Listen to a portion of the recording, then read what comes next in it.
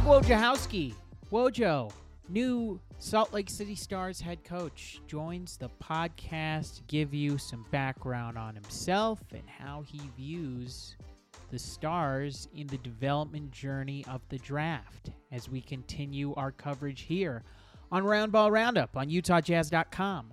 I'm JP Chunga on the Utah Jazz Podcast Network, presented by First Colony Mortgage, the official mortgage lender of the Utah Jazz, and MLS number 3112, Equal Housing Lender. Wojo coming up, talking about the Stars, how it's going to integrate into the Jazz's system, because it's a tool that you use in the league. One of these draft picks that the Jazz have, 9, 16, 28, somebody's going to be going down to the G League. Happened to Ochai Agbaji. He got 9 games down with the Stars, played during the G League Cup season. He comes to the Jazz. He's playing in the same system. It's vertical integration. I sound like a tech guy talking about things like that. But it's the first environment of professional basketball that you get. And it's going to be similar to the way that the Jazz play in the big club. It's all about feeding to the top part of the league.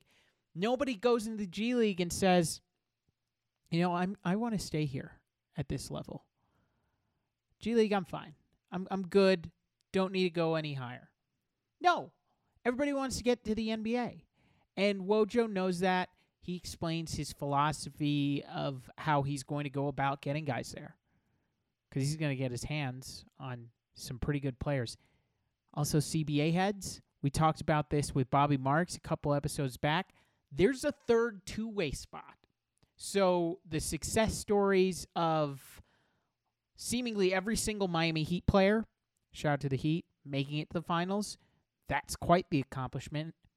But they use the Sioux Falls Skyforce and their two ways to allow themselves to fill out benches, become depth pieces, so that when you lose Tyler Hero, you can put it in Max Strus, Caleb Martin, Gabe Vincent. The Jazz had success in the two-way route with Trent Forrest. Remember him a couple of years back? He comes in as the backup point guard for that team behind Mike Conley. The two-way spot is going to be filled with some really good players. And right now it's filled by Johnny Juzang and Micah Potter. And there's going to be another added person to that group. As Summer League's right around the corner, you're figuring out who's going to be that third two-way spot with the new CBA coming. But that's Wojo. First, continuing the big board, running through the prospects and what I know about them and my own views on them from ESPN's best available board today. We're going to continue 11 through 20. 10 more prospects. Just over a week. Almost there. So a couple of these names might get called, might be playing for the Utah Jazz. But let's start. Number 11 on the ESPN best available board. The biggest riser in the entire draft right now. I did not have him on my radar coming into November. He wasn't on the original list. But Bilal Coulibaly, French wing, on Victor's team. He's launched himself in the top 20. Coulibaly is having a baby Gronk-like surge. Everybody knows his name. He jumped into this position after not even being on the radar last November. And I went back to watch that game against Scoot just to see if I remembered him, if he stood out. He didn't play.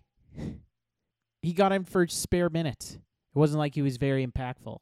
So the surge is happening now as a result of his French season and as a result of the playoff run.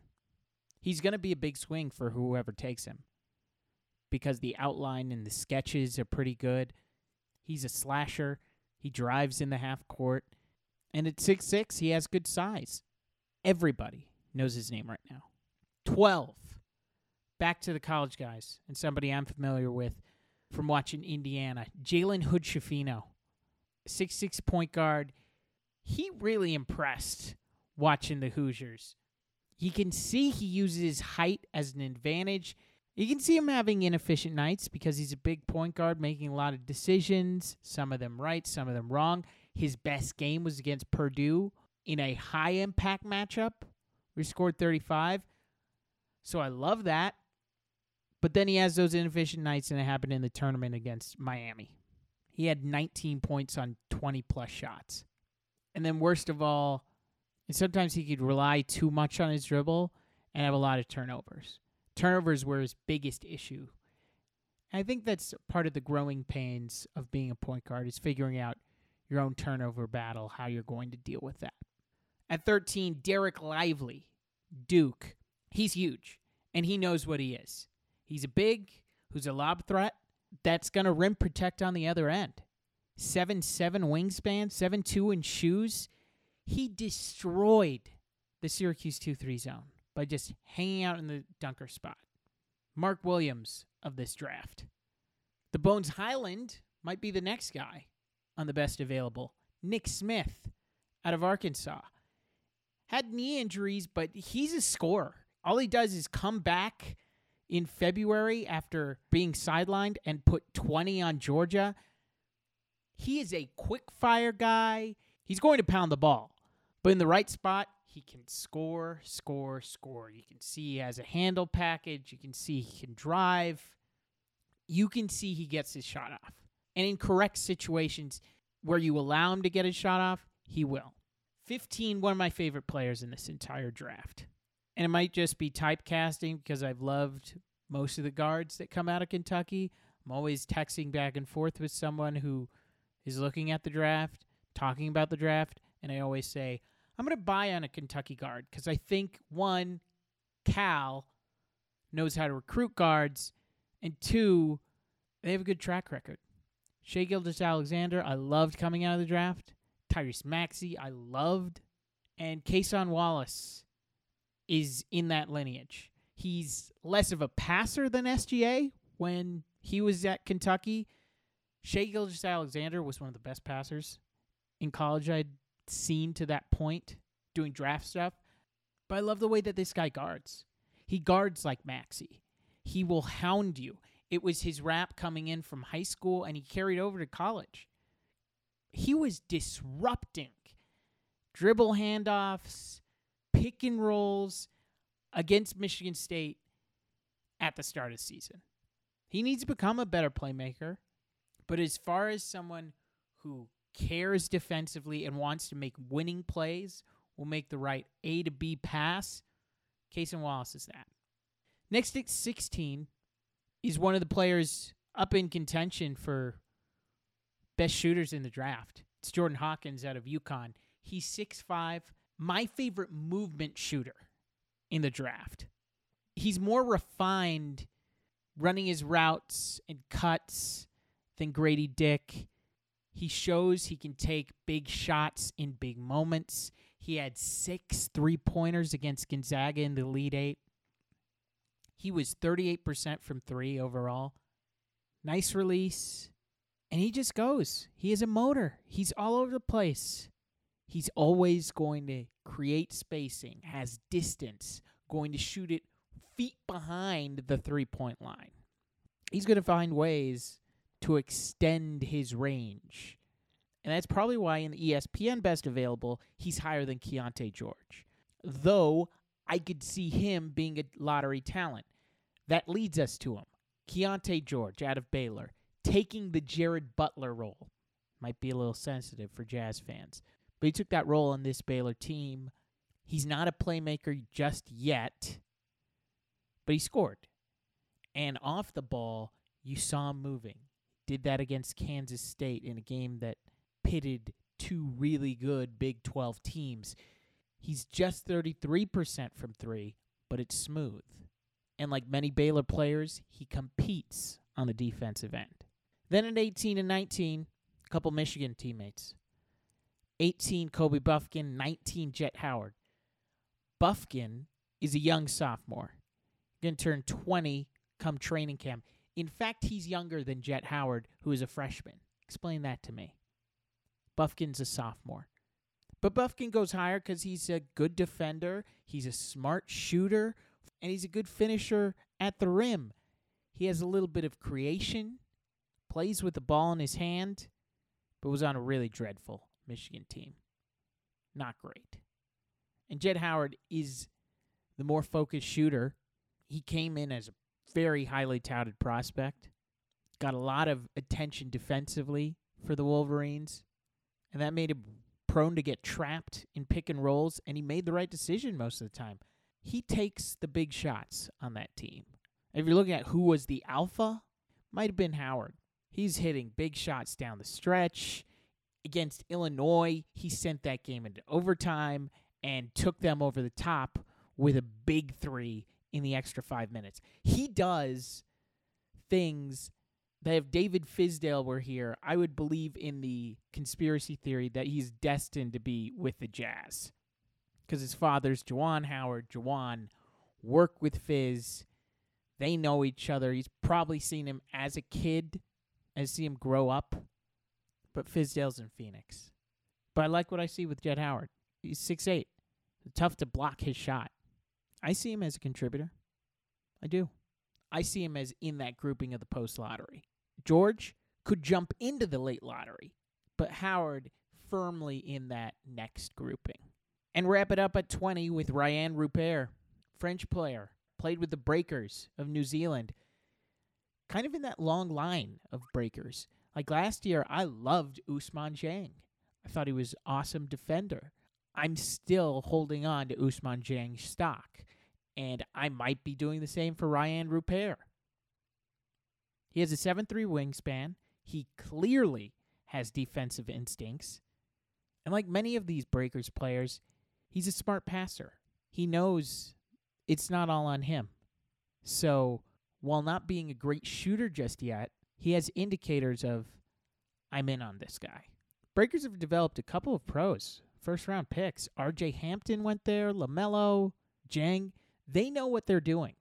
And it's the Australian League's version of Mets 92, almost.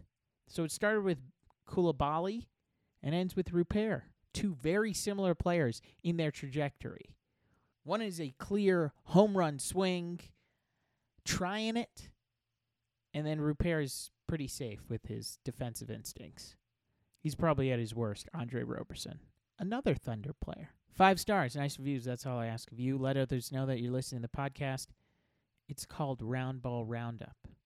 Steve Wojciechowski, the new head coach of the Salt Lake City Stars, joins the show. As you get to know him, coached at Marquette, assistant coach at Duke for a bunch of years, played for Coach K, coached in the Redeem team. You can hear me get excited because Wojo is clearly a basketball guy. We dropped a Howard Garfinkel, talked about Sonny Vaccaro.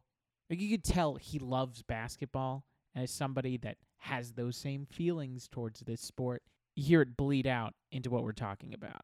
So enjoy getting to know Steve Wojciechowski. He's going to be pivotal in whoever gets picked by the Jazz because the Stars play the same way, and it's a way to get minutes for young players who may not be ready for the NBA game immediately. Ochai Agbaji wasn't ready right away. So goes G League, learns a little bit, comes up to the big club, and he serves well. That's going to happen to somebody on the Jazz next year. There's a third two-way spot. They're going to use Steve Wojciechowski's team in the development of these young players. Could be one of the guys that we've already talked about. 1 through 10 on the last podcast with Jeremy Wu. 11 through 20 with Steve Wojciechowski. Please enjoy Park City's Ted Lasso, Coach Wojo. When it comes time to move, it's always a hassle. Loading everything in the truck, hoping the priceless antique from your mother doesn't break, and trying to juggle the kids and dog in the middle of it all is enough to drive anyone crazy. But it doesn't have to be that way. The friendly, background-checked movers at Bailey's Moving and Storage have the expertise to move your family across town or even around the world. So when it's time to move, think Bailey's Moving and Storage. Call today at 801-218-2640 or check them out online at baileysallied.com.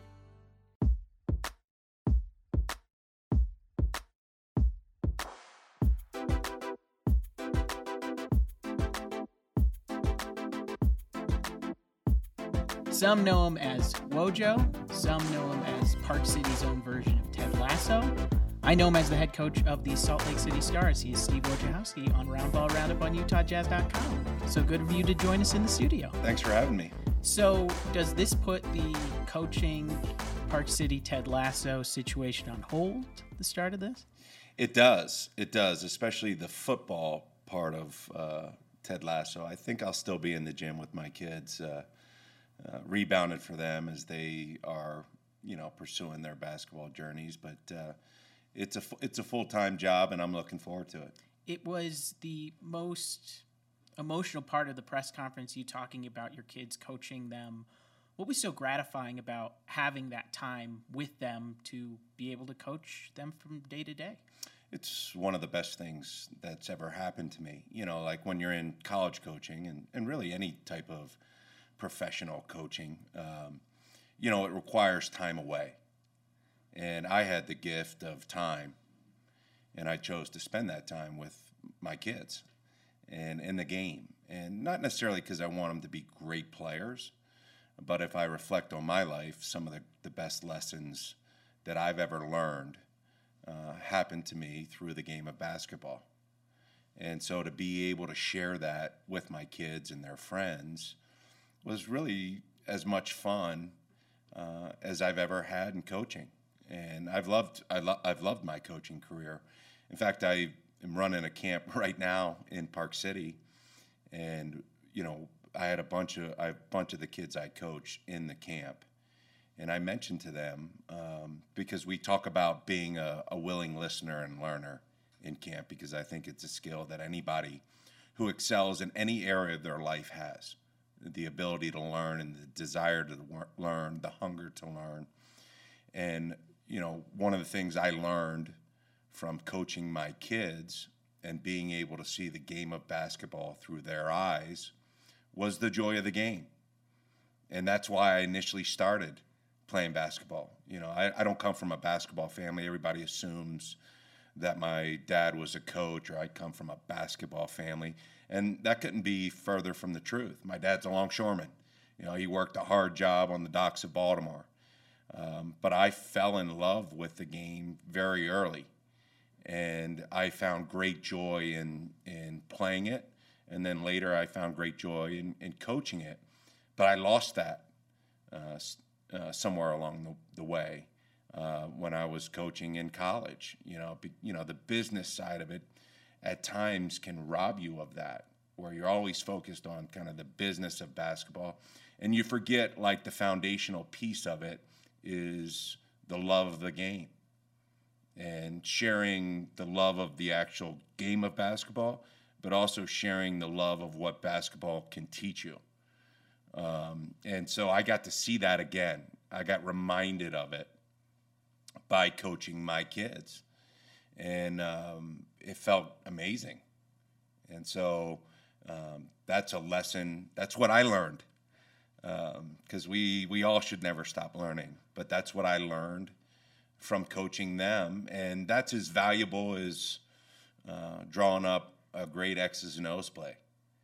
Because that's the foundational piece. And I'm sure, not only learning about your kids, but even learning rules of these young leagues, what the youth sports is all about, learning about football, because I don't think that you were a football coach before. No, I didn't play football. I actually played soccer all growing up. So, it was humbling. When you're talking about coaching, football, like I was literally the Park City version of Ted Lasso. In fact, that's what like people would say, because I focused more on the values that create good players and good teams, and those values are the things that I could help with. I couldn't help with all the stuff involved with coaching football and plays, and I didn't even know the positions half the time. However, that wasn't my role. My role was to say, like, look, we just lost a game. We feel bad. Okay, what are we going to do with it? What is our response going to be? Because for these kids, there's going to be things that happen throughout their life that aren't ideal. And you have some control, but when it's over, you have none What you have control over is your response. And so those were the types of lessons that I provided. Now, I didn't put a believe sign in the locker room. In the locker room, but that was my role, and I think the kids had a great experience, and I certainly know I did. It worked for Coach Beard and Coach Lasso. It worked for you. Yeah, that's right.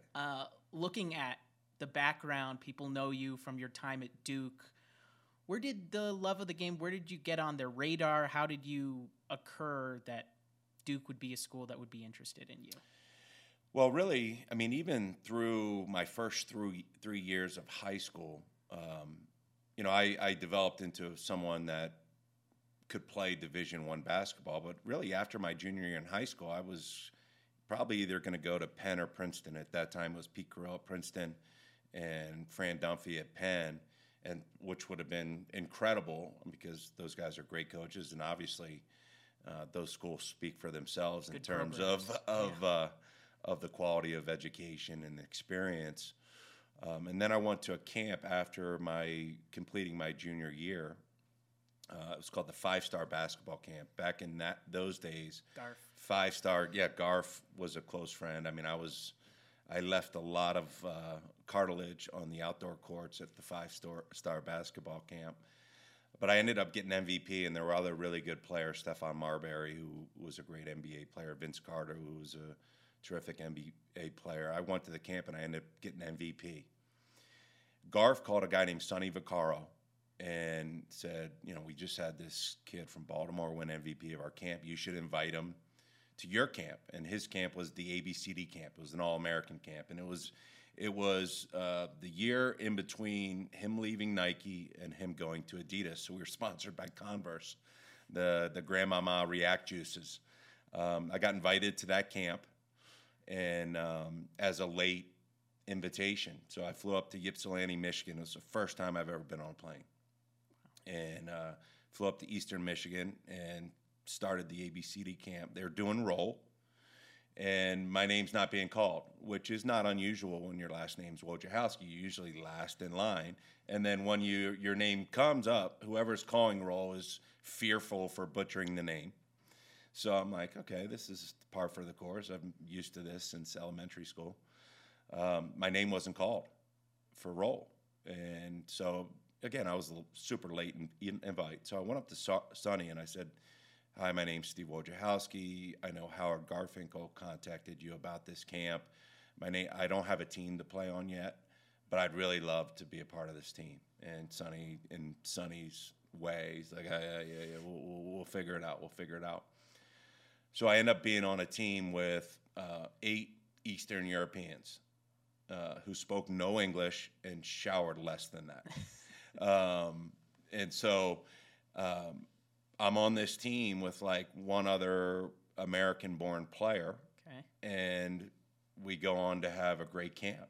And I had a great camp, but initially I'm thinking, what is this? That's a challenge. Yeah, your teammates don't speak English. Yeah, but I was able to connect with them pretty quickly, and it actually, in hindsight, and I didn't recognize this at the time, it was the best thing for me because they played away and they needed what I did the best.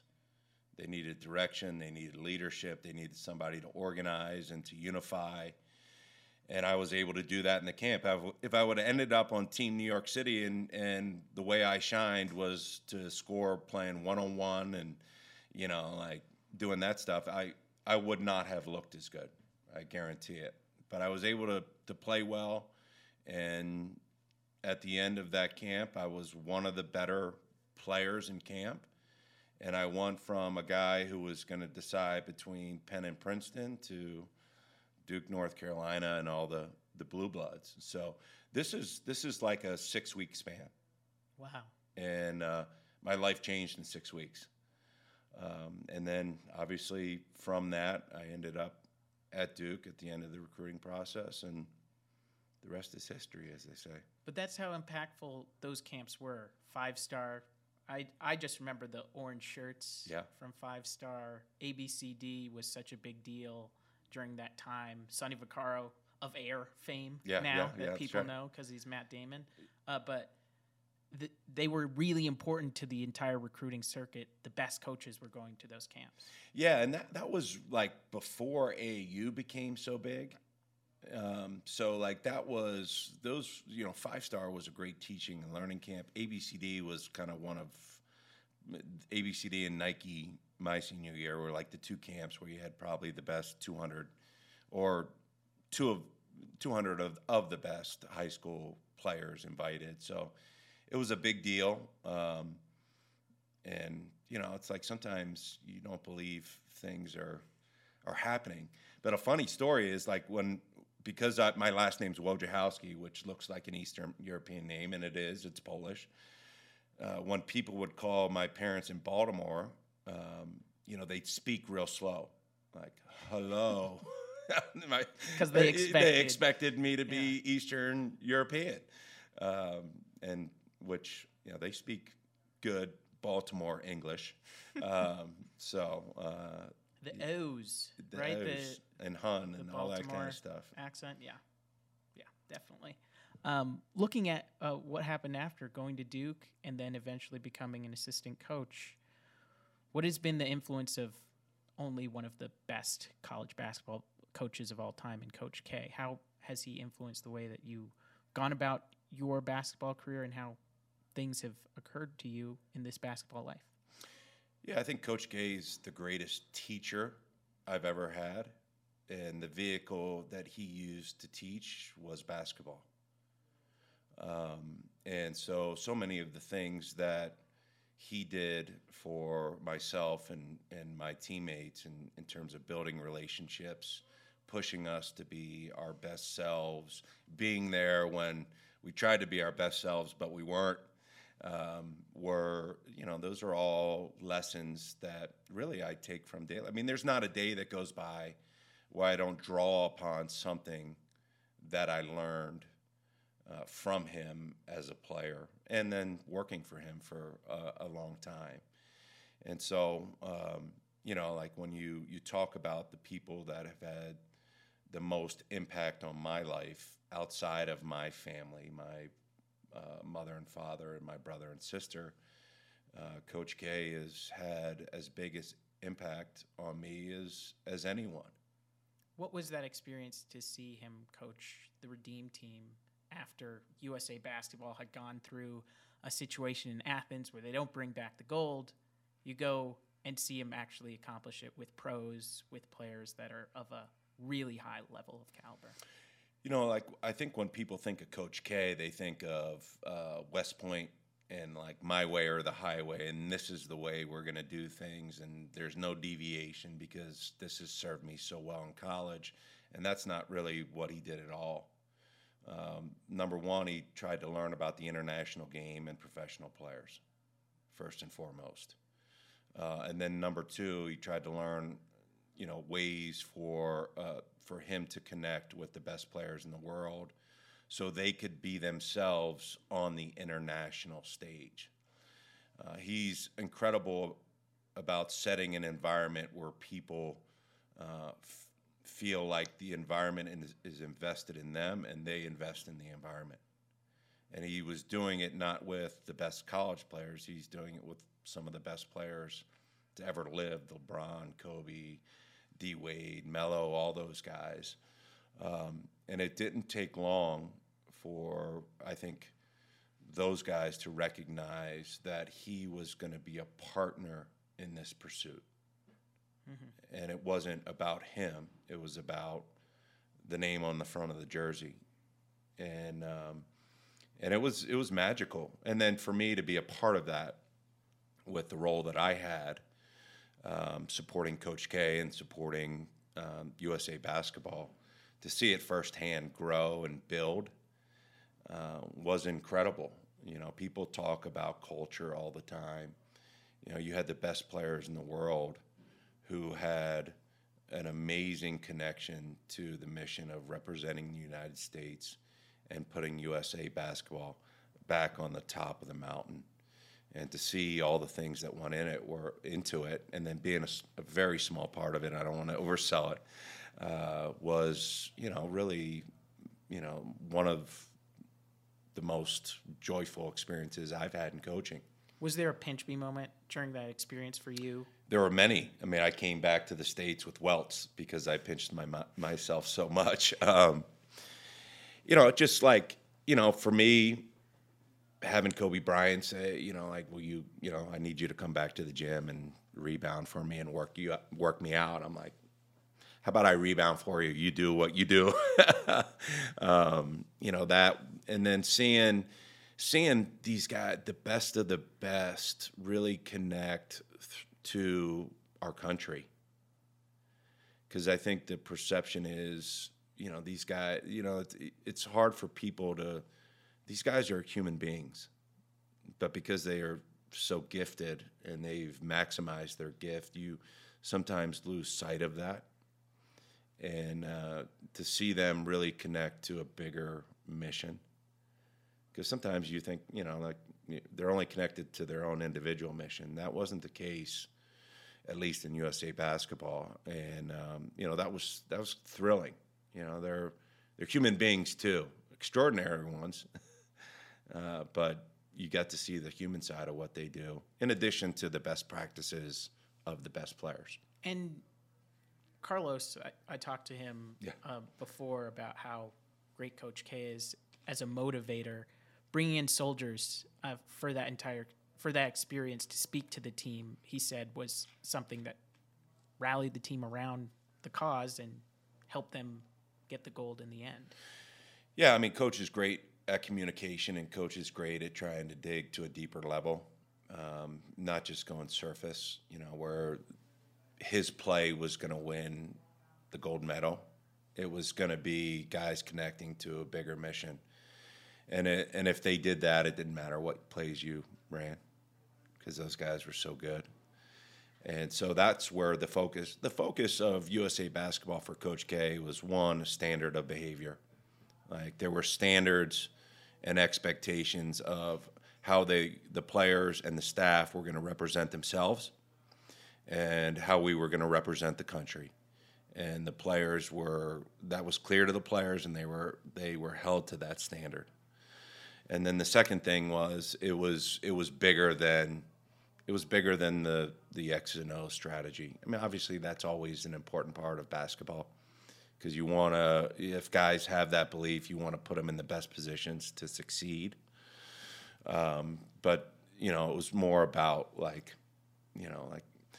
you guys are wearing the jersey, and you're, in your mid-20s, here's a soldier, and as he walks in the room, he's got one leg and he can't see.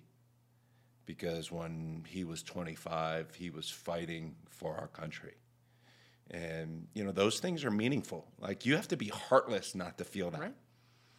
And so that was always reinforced, with our team. And then you could tell how much it meant to him. Because when the team, in fact, did win the gold, it wasn't like, we're the best players, we were supposed to do that. It was like, we just made a huge investment with people that we really respect and have grown to care deeply about. And look what we did. So it was, being a part of 2008 in Beijing and 2012 in London were a real thrill on a lot of levels. Now let me tell you about First Colony Mortgage. They've been serving the lending needs of Utah for more than 35 years. As a mortgage banker, First Colony Mortgage offers advantages over other lenders. Not only do they process mortgages, they also underwrite, fund, and close mortgage loans all in-house. Their expert team is ready to help you with your home financing needs. Just check them out. First Colony Mortgage, the official mortgage lender of the Utah Jazz. Going about building your own program now that you're the head coach of the Salt Lake City Stars, what made this the right opportunity? How are you approaching the job? Well, number one, I miss coaching at the highest level. And this will be the highest level I've coached at. Like I said in the press conference, when you think of the G League as a basketball league from a talent perspective, it's, outside of the NBA, and then some people may argue EuroLeague, but I think you could make a strong argument outside the NBA, it's the next best league in the world. And so to coach players that had the ability to compete at this level, but also have aspirations of continuing their journey to the highest level is really exciting. And the thing that I miss most about one of the things I miss most about coaching is the development piece. And so, as good a league as it is, it's not necessarily the final destination for most of the people in the league, both players and staff. So I'm looking forward to, and I love the fact that that's the primary mission of the league. I mean, the G League, I'm old enough to remember when it was called the D League for development. Yep. It's the mission of the league. And I like helping people grow and develop, not just as basketball players, but also as people. Because everyone in the league, while really talented and high achievers, there's something that's not quite there yet. And it could be a skill on the floor. It could be a skill off the floor. And I want to work with these guys to figure out what it is so that they get what they want from this experience. I've been in, coaching for over 20 years, and most other top leagues, it's like, are you winning or are you losing? Mm-hmm. And they can flower it up any way they want, but at the end of the day, like, you win, good, you lose, bad. And I want to win a lot, but that's not as important to me as helping the people in the organization grow individually. And the best way to grow individually is to connect yourself to a group. So the more the group grows collectively, the more the individual can shine. Like those two things, to me, go hand in hand. The new CBA, for the new CBA heads, there's going to be a two-way spot available to teams. You're going to be dealing a lot with these two-way players. How do you go about seeing guys go up and down between the Jazz and the Stars in the way that happens? Well, that's just part of it. I think one of the things you have to do is be really flexible because that's our role. Our role as a staff, and my role as a leader of the Stars, is to set an environment where we're really good teammates. And look, our job is to serve the Utah Jazz organization. Like that's what we need to support the Jazz management and Will and his staff. And so we need to be good teammates to them. And what that means is there's going to be a lot of change on the day-to-day basis. And so with change, we have a choice. We can complain about it or we can embrace it and try to make the most of it. And I'm of the belief that as human beings, we always have the choice to try to control the things we can control. We can't control what Justin and Will want with our players. What we can control is trying to create an environment for the people that in that moment are under our leadership to create an atmosphere where they're improving, growing, and they're moving closer towards their best selves. And so I actually love that because it challenges that. I think that's one of the things from a mindset perspective that can help these guys, because there's going to be, and there already has been for the players, things out of their control, and so you have a choice. Like, are you gonna why am I down here, or so and so that was I got negatively affected by that experience. All right, that experience is over. Like, what are we doing right now? Like, we got to be present and we got to focus on the things we can control and try to dominate that today. And then when we get up tomorrow, we'll find out what our next task is. And so that's the type of attitude I'd like for our players and our staff to have. Because the Jazz have so many draft picks, I'm sure that the Stars will be involved in developing them. They did it last year with Ochai Agbaji. He went and played with the Stars. And Scott Morrison's still around. It's not like he's out of the building. I'm sure he's going to be a great resource for you. Yeah, Scott and his staff did a terrific job, and Scott in particular did a great job of really, especially, like they had some struggles early in the season, and they were able to rally where they were playing their best basketball as a team. But within that journey, they were able to really help the Jazz. And Ochai, as you mentioned, is a prime example of that. Like his time in the G League really set the stage for his best play at the end of the season for the Jazz. And that's a credit to Ochai, and that's a credit to Scott and his staff. And so it would be foolish of me and the people that eventually I'll surround myself with not to use him as a resource, because he's done it and done it well. And certainly Ochai played a big part in that, because it's a two-way street. But we'll be relying heavily on Scott and me specifically to help us as I navigate and learn. I have a lot to learn, and that's exciting to me. It's not scary, and Scott will be a resource, hopefully, to speed up that learning process. As we're about to wrap things up, what is the building that you're walking into? This is ZBBC, the practice facility, that the culture that Justin Zanuck, Danny Ainge, the crew has created. What is it like being in here? One of the things, because I've walked into a lot of practice facilities, a lot of gyms, a lot of basketball environments. When you walk in here, you get the people want to be here. They're happy to be here. And that's a huge credit, because, I've had experience in other NBA. And it's like, it doesn't really feel like that. It's like, okay, we can punch out at noon. Great. See you later. The guys want to be here, and that's a credit to Danny, Justin, and Will.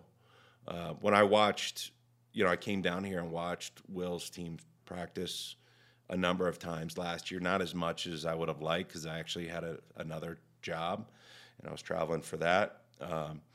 But what I saw when I watched Will's teams play, I saw a team that competed every night. They competed to win every night. They had great joy in doing that, and they were connected. They competed, they were connected, and they had joy doing both, which is a great start. And we hope to try to create a similar environment with the Stars. We want our teams to compete every night. We want them to be connected, even if they're on their own individual journeys. We're connected, staff, players, staff, player to player, and we want them to want to be there, because the best way you make the most of your opportunity is you can be present in the situation, and joy is a big part of that. Fun is underrated, is what he would say in his press conferences all the time. It's so true. It's almost a Ted Lassoan thing to say that fun is underrated, but fun in an 82-game season, a 40-game season, doesn't matter. Those are long. Fun is underrated, and it's a credit to him. It really is, and we hope to mirror that at our level. Let's have some fun in the Salt Lake City Stars in the G League season coming up. Thanks very much. Steve Wojciechowski, the head coach of the Salt Lake City Stars, on Roundabout Roundup.